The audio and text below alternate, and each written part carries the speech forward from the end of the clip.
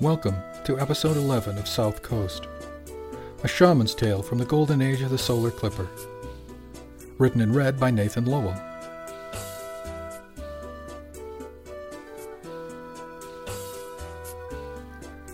Chapter 22, Aram's Inlet, March 4, 2305. Casey was waiting for him aboard when Jimmy managed to drag himself down to the dock. They'd been fishing a week, and the accumulated exhaustion had not yet been supplanted by the automatic systems in his brain. The stresses of trying to figure out what was going on with the company, what he was going to do about it, and how he might stop it on top of fishing 12 and 14-hour days was beginning to stack up on him. Casey grinned at him. "Are we keeping you up?" He chuckled. "No, I'm just grumpy because I haven't had my coffee." She reached down behind the rail and pulled up a hot cup of coffee as if from a top hat, complete with cutesy curtsy and a free-hand flourish. Ta-da! Tired and groggy as he was, Jimmy chuckled. "So how we doing?" he asked her, stepping carefully aboard and taking the cup gratefully. He settled his haunches on the gunwale to listen carefully to her answer. "Good," she said. "The Lennons have been real good for early on. That last bag yesterday was a monster." He nodded and snorted in appreciation. That was a lot of fish. "It was close to the landing quota for the day," Casey said. "You're kidding," he exclaimed, surprised. "You forget that it's early in the season and the stocks are higher in the spring. The schools haven't been broken up by fishing," she said. "True," he agreed, "and in raw numbers, their landing quotas aren't really that much higher than last year." It was Casey's turn to nod. "Most years we get landings in the bank, as it were, above average early and tapering off as the season goes on. We're still short by 3% on the day, though, and 5 on the week." Jimmy sighed. "With the end of the quarter coming at the end of the month, and only 1 month's landings in, it's going to be hell in the financial markets." Out along the pier, the other boats were firing up engines, and some were even getting underway. Jimmy heaved himself up from the gunwale. "I suppose we should at least warm up the engines." He headed back to the wheelhouse, and Casey followed. Reaching in, he checked the telegraph and made sure the boat wasn't in gear before he pressed the igniters, and the engine coughed into life. They spluttered a couple of times and then fell into an easy idle. "If Tony would get here, we could get underway," Jimmy grumbled. Movement up on quayside caught Jimmy's attention then, and he looked up just in time to see Tony come shambling up the pier. "Is he drunk?" Casey asked. Jimmy shrugged and went out to help his friend get aboard. "No, damn you, I'm not drunk," Tony said, exhausted. "I was up almost all night tracking through financials. Is there coffee?" Jimmy grabbed his arm as he almost fell. He took the opportunity to smell Tony's breath, but as nearly as he could tell, Tony was telling the truth. He looked a lot worse than exhausted, but Jimmy just shrugged. "You go lay down, Tony. We got a few hours before we need you on deck," he said. Tony nodded. "Figured. Thanks." He shambled off to the forecastle and practically fell down the ladder. Casey looked at Jimmy, and Jimmy shrugged back. "Beats me," he told her. "I'm exhausted too. But I haven't been staying up nights trying to unravel this." He sighed. "Come on, let's get underway. I have a mind to try the eastern end of Old Man's Bank today." She smiled. "That'll give him a little extra sleep." "Yeah, this end doesn't get fished much early in the season, and it's sometimes pay to make 3 shorter haulbacks out there. We'll get back late," she noted. "What, you got a hot date?" he asked with a grin. She snickered. "Nothing a fresh set of batteries can't fix. Let's go fishing." He barked a loud guffaw at her rather off-colored joke and went chuckling back to the wheelhouse while she singled up and prepared to cast off. In just a couple of ticks, they were cruising slowly out to the inner harbor markers and getting ready to enter the channel. Casey took their cups down and refilled them in the galley while he was getting lined up. "How's he doing?" Jimmy asked when she got back. "Never twitched," she said. "He's drugged, drunk, or just totally played?" "I've seen him drunk," Jimmy said. "He's not drunk. He could be exhausted if he hasn't been sleeping." "He didn't rule out drugged," Casey observed, settling on her stool and sipping her coffee. "No," Jimmy sighed, "I didn't. It's not like him, and I've known him for Stanyers, but I don't think it's anything that simple exhaustion couldn't explain." "It looks like stim crash to me," she said quietly. "Yeah, me too," Jimmy admitted. Stim was a readily available drug that some people took to keep going. It worked fine with relatively few damaging side effects until it wore off. It wasn't that it removed the need for sleep, rather it just postponed it. Its users tend to crash, hard, not unlike they just witnessed with Tony. The wheelhouse was warm, and they slipped gently through the icy cold water of the channel. Casey fired up the electronics and let them warm up on standby for a few ticks before bringing them up fully. About the time they cleared the outer marker, they were ready for the course plot, and Jimmy leaned into the nav plotter to point out a particular spot on the display. "There?" Casey asked, surprise in her voice. "What, you been there?" he asked her curiously. She shook her head. "No, it's just that's a spike. Can we get onto the top of that?" Jimmy grinned. "It's bigger than it looks, and the deep water all around it is in the Nanking upwelling." She blinked. He nodded. "Yup, it brings up all those nutrients from the deep down, which nourishes all the little fishies, which in turn feeds all the bigger fishies." "How'd you learn that?" "Well, it's the old man's bank," he said simply. "Yeah, I know the name, but you say it like it's significant." "It's named after the old man." Comprehension dawned then.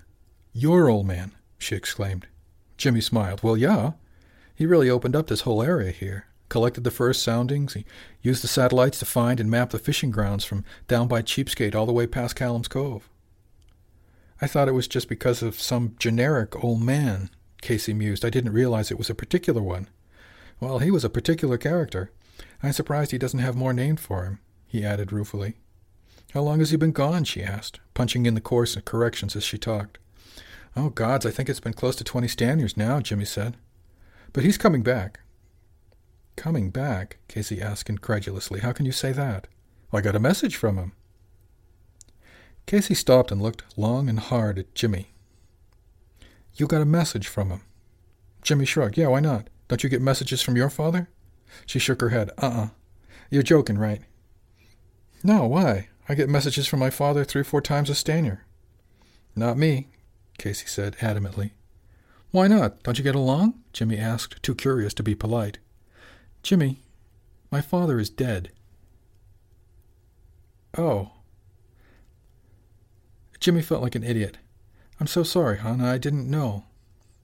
"No, it's okay," she said. "He's been gone quite a few Stanyards now. Not as long as yours, but long enough." Jimmy was tracking slowly, but finally realized why the conversation was going a little off course. Casey, my father's not dead." She burst out laughing. "Oh, thank the gods." Jimmy started laughing too. "When I said gone, it was since he left St. Cloud. Well, the way you were talking about him, I thought he'd passed away and they'd named the bank after him." Casey was giggling almost uncontrollably. "You have no idea how glad I am to hear that he's still with us." "Oh, I can imagine that's a lot better than my getting messages from the great beyond," he chuckled. She rolled her eyes. "You have no idea." They rode along through the cold, dark night. Every so often one or the other would chuckle. Finally Jimmy said, "He is coming back." "The old man?" Casey asked. "Yeah," Jimmy said. Her laugh was infectious, and Jimmy laughed along with her. It was just after sunrise when they ran up on the spike. It really wasn't a spike. Just in comparison to the other submarine mounts, it was much smaller, and on the large-scale views it looked like nothing but a point on the screen. In actuality, it was close to 5 kilometers long and 3 or 4 wide. At the dead slow speed of the trawl, there was plenty of room for a boat or two to work the top of the underwater peak. "You want to wake up Tony?" Jimmy asked. Casey wrinkled her nose while she thought about it. "No, let him sleep. I can get the net over the side by myself, I think." Jimmy just nodded, and Casey went out to release the safeties and tie-downs. Jimmy stepped out of the wheelhouse to unlatch the after gantry himself, and then notched the throttles up to get a little more steerageway on the boat. Casey's delicate touch on the winch soon had the heavy net up and over the side. Jimmy picked up the throttle a bit more while she let the cable spool out. "How much?" she called. He checked the bottom finder and called back, 300. She waved her understanding and went back to reading her cable gauge, keeping the line snug, but still paying out smoothly. Jimmy kept the boat curling on a wide turn and a steady pace, until finally she slapped the cable locks closed to stop the big drum from spinning, and deftly locked down the safeties before hooking the forward cable over the after gantry, so both lines were up and clear of the heavy prop spinning under the stern. They trailed out and down to disappear under the water, about 20 meters back from the stern. Jimmy straightened out his course and began dragging the net along the top of the plateau underneath him, being careful to turn in large arcs to keep the net over the relatively shallow area of the seamount, even when the boat itself was out over much deeper water. Casey came back to the wheelhouse, dusting her work gloves together, and stepped in out of the cold wind. "Piece of cake," she said. "Nicely done," Jimmy said. "You want some coffee, Skip?" she asked. "After that, I could use a hot drink." "Oh, yeah, that'd be good," he nodded. "Thanks." "Be right back, then," she said, and disappeared into the forecastle. 5 ticks later, she was back with steaming mugs, and they settled down to drag. Outside the wind was calm enough, and the sun was out, but the air was still very cold, barely 5 centigrade. They drank quietly and sipped coffee. Every so often Jimmy would look over and see Casey swaying on the chair, the sun beating in on her, warming her and making her very drowsy with the steady drone of the engine beneath her feet. "Why don't you take a nap, Casey?" he suggested.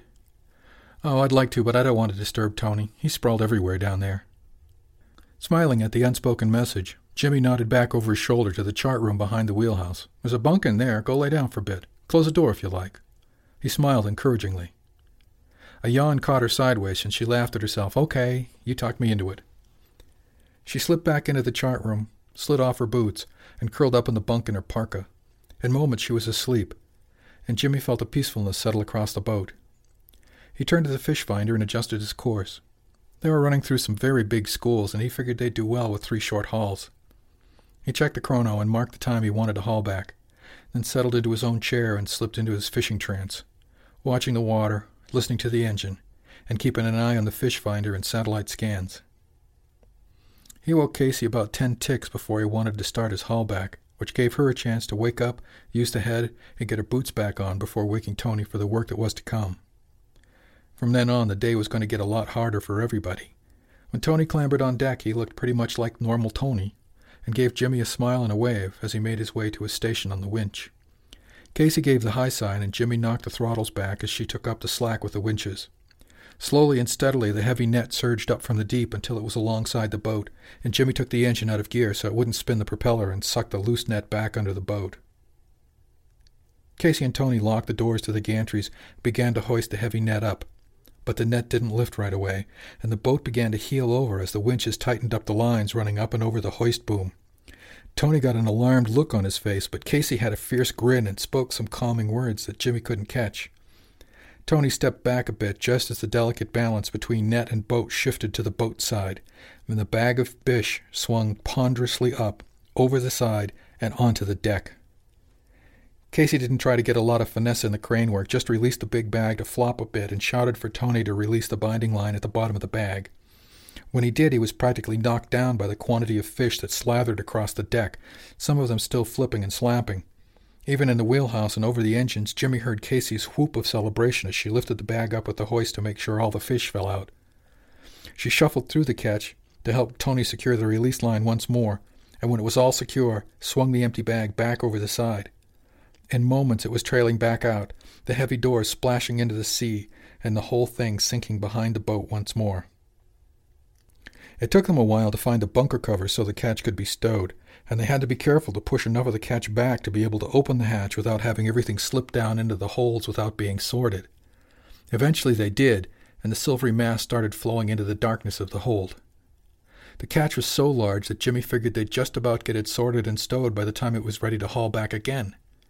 He grinned, and was looking back over his shoulder when he heard Casey shout in a kind of yip that had to have been Tony. He snapped his head back around in time to see Tony falling backwards into the fish, and something purplish attached to the back of his glove. Casey was diving across the catch, her own hand outstretched, and she batted the purple thing away. Jimmy's heart stopped beating, or maybe it was time that stopped, as the innocuous-looking purple fish flipped end over end, through the air and over the side. Jimmy was half out of the wheelhouse before he realized he had no boots on, and that his deck shoes were no match for the catch that was still on the deck. "Did it get him?" Jimmy yelled.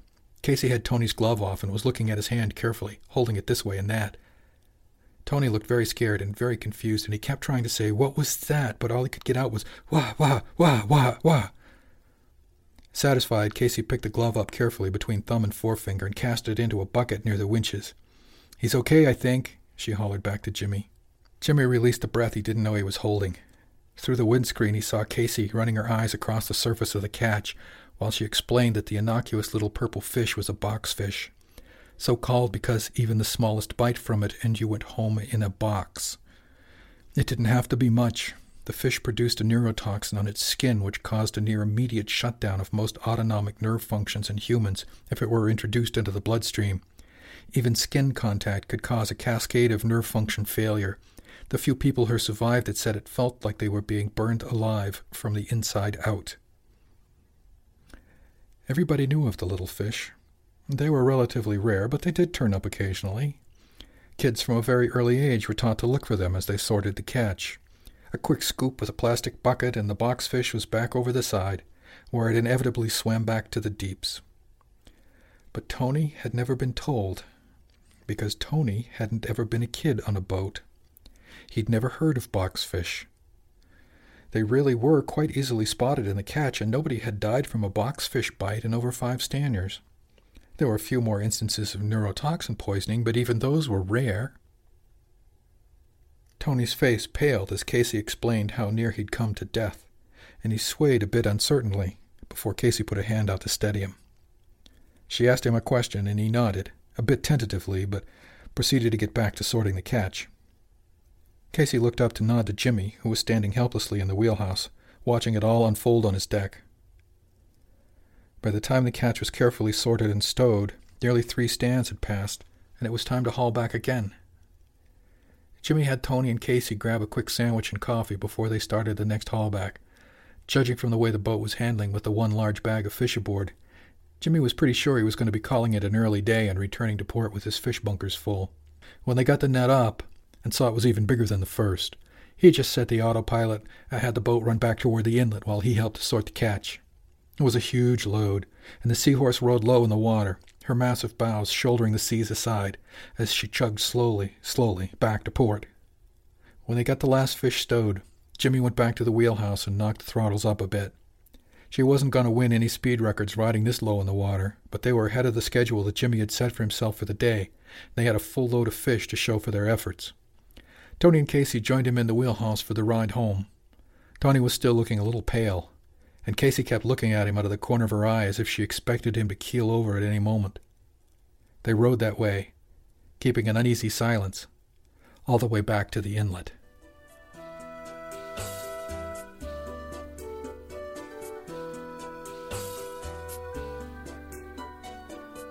Chapter 23. Calem's Cove, March 8, 2305. Rachel sat in the warm kitchen with a nice pot of chicken soup burbling on the stove and the spring sun shining in the window. The winds were too high for the boats to fish, so she enjoyed an unexpected holiday. Her mug of tea sat by her left hand, forgotten, and the screen in front of her scrolled unseen. Fishing was good for being in the moment. There were hours to sit, sure, the long ride out, waiting out that first set. Often those hours were filled with sleep or quiet conversation with shipmates and not really conducive to introspection. Most of the hours at sea were filled with being at sea. The water, the wind, the boat, the fish. It was consuming. The land was far away, often only a smudge on the horizon, distant in more than just geography. Sitting in her kitchen with the warm sun, the comfortable smells, and her face against the screen was usually as immersive as being underway, but her mind kept straying to her husband and her son and the odd facility known as the shaman's gift. When she'd first met Richard, it was his eyes that had captured her. It didn't hurt that he was easy to look at as well, but his beautiful green eyes had tangled her heart. It was a bit of shock when she realized, really understood, that he would be a shaman. The son of the shaman became a shaman. She smiled softly, remembering Benjamin Krug. He'd seemed older than his years, and perhaps he had been. His face was wrinkled from smiling into the winds and the sun. His eyes were dark, a brown or a deep blue. Rachel never had been sure. But they had a twinkle of amusement that danced there regardless of what he was doing. He had a way about him that set you immediately at ease, and at the same time made you want to be, for lack of a better term, better. His deep voice rang out when he blessed the fleet. They even heard it out on the boats as they passed in parade.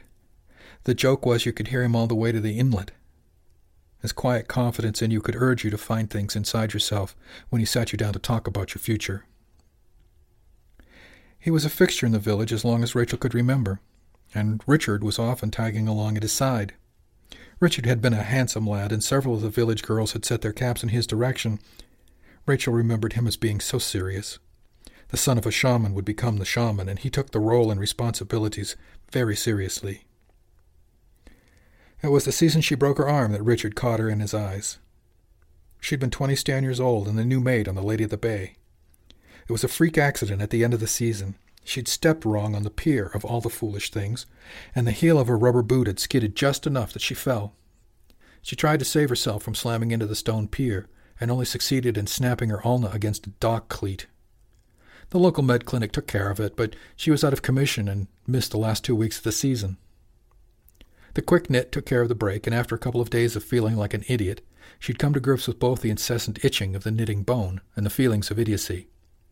She took to having breakfast at the diner, back when it was Kathy's Cafe, she remembered, and visiting with the regulars. That was when she got caught by Richard and came to know his father as more than just a village shaman. Benjamin would come into the coffee shop while she was there and talk to her. At first it was about her broken arm, but later about her fishing. The conversations were by themselves nothing special. It was a small town, after all, and the coffee shop was the normal morning gather, much as the pub was in the evening. It was during one of those morning chats when Richard was with him that she first noticed the deep green of Richard's eyes and the soft smile when he looked at her. It wasn't exactly love at first sight. She'd known Richard all her life. It was the first time she'd really seen him as something other than the shaman's son. She flushed, remembering the feeling. It wasn't like she was some wallflower virgin at the time. Living in a small town with a healthy population of growing males and females provided plenty of opportunities. Transient staffers provided exotic enticements, and even Bobby Rigg had learned that being sweet yielded better rewards than being a bossy pants. She giggled a little at that particular memory. It wasn't Sin City, but then few places with so many adults watching after so few children were. Still, when Richard smiled, she got all cliched and overwhelmed with what she thought of as the gushy stuff from the endless stream of what her mother called trashy novels. Her mother would know they were trashy, of course, because Rachel got them after her mother was done with them. They started walking about the village, she and Richard, and soon the gossip had them linked, even before they admitted it to themselves. By the time her arm was fully healed, the winter had closed in, and Richard and Rachel were a couple. That was about the time she got invited to the shaman's cottage for the first time. She looked up from her screen and cast her eyes across the sturdy kitchen. It hadn't changed that much from the first time she'd seen it. There were a few more splashes of color, perhaps, and the data terminal moved in with her when she came. The appliances and fixtures had been replaced with identical units from the Combine's catalog. They fit the space, and they worked very well. Benjamin had always worn an embroidered kind of red wool poncho. It was a heavy woolen thing with a hood. It was unspeakably old and something he'd brought from the eastern reaches when he became the village shaman for Calem's Cove. It used to hang on the peg behind the door. He'd sat with her in this very kitchen, Richard occupied elsewhere, and they'd had the very conversation that was now returning to her. The son of a shaman is a shaman, he'd said. He'd said it like it were something she needed to be aware of, and of course she was. Everybody knew it. The title is usually passed down from father to son, but the fever that took Richard's mother gave me the gift. So sometimes the gift comes to those who don't expect it, and when it does, their sons become shamans as well.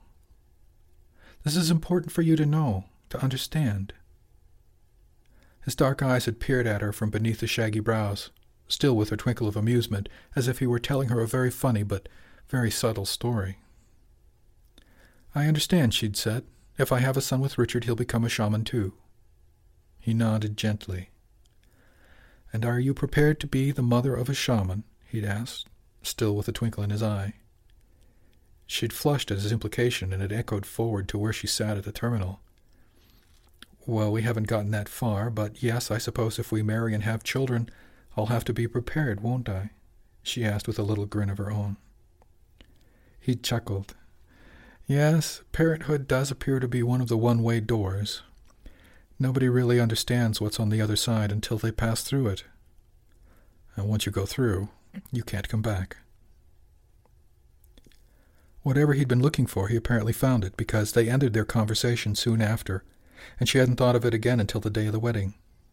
After the ceremony, presided over prosaically by the local Combine clerk of record, and followed by a massive blowout at Flotsam, the pub that would become the Gurry Butt later, Benjamin had taken Rachel aside and slipped a delicately carved seabird into her hand. Give this to your son, the shaman, he'd said. May he use his gift wisely and find peace. By the end of that winter, Benjamin had gone through that other one-way door, to explore what might be waiting for him there. He'd been working in his shop on a crisp January morning, and they found him resting peacefully on his chair beside the stove when he didn't come in for lunch. The shop was in order, the fire banked. His twinkling eyes finally closed. From that day forward, Richard had been the village shaman, and in the fall, Otto Benjamin Krug had been born. But the transition from fisherman to shaman's wife hadn't been smooth. She looked at the terminal in front of her and remembered that hateful conversation. "Me or fishing?" Richard had said simply. "I understand if you choose fishing." The floor had fallen from under her, and the ceiling crashed in that one horrid moment. "How can you ask me that?" she replied. "Ask me to choose between breathing and eating instead." His beautiful green eyes had a deep sadness in them, but he stuck to his position. "Fishing is dangerous. I'd rather lose you now, for sure, than to have to face every day not knowing if you'll come back in." "Don't you think you're being rather melodramatic?" she'd asked him in exasperation. He shrugged. "Perhaps. And I know it's unreasonable of me to ask it, but there it is." Unreasonable was hardly the word. She'd bitten back the ugly retorts then, and there were times even now, especially now, that she'd wished she hadn't. "How can you ask this?" she asked him. "I have to think of the future, Rachel," he said rather stiffly. "I don't want our boy to have to grow up without a mother." She'd always considered that to be rather an unfair blow, but it had been the one that kept her from smashing his face and throwing the ring at his feet. In the end, she'd capitulated, and her innate skills got her the job working the net. Rachel blinked the kitchen back into focus. 15 Staniers melted away like frost on a window. Her eyes strayed to the roughly carved shark sitting on her terminal. "Oh, Benjamin, I was an idiot, wasn't I?" she said softly.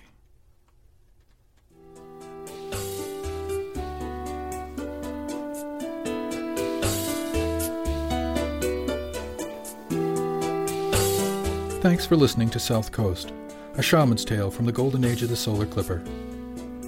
Music is from Wish by Rafael Garcia Perdigon. Available on the Internet Archive at www.archive.org. This has been a presentation from Durandus, offered under a Creative Commons Attribution Non-Commercial No Derivatives 2.5 license. For a website and more information on the Golden Age, visit www.durandus.org/golden.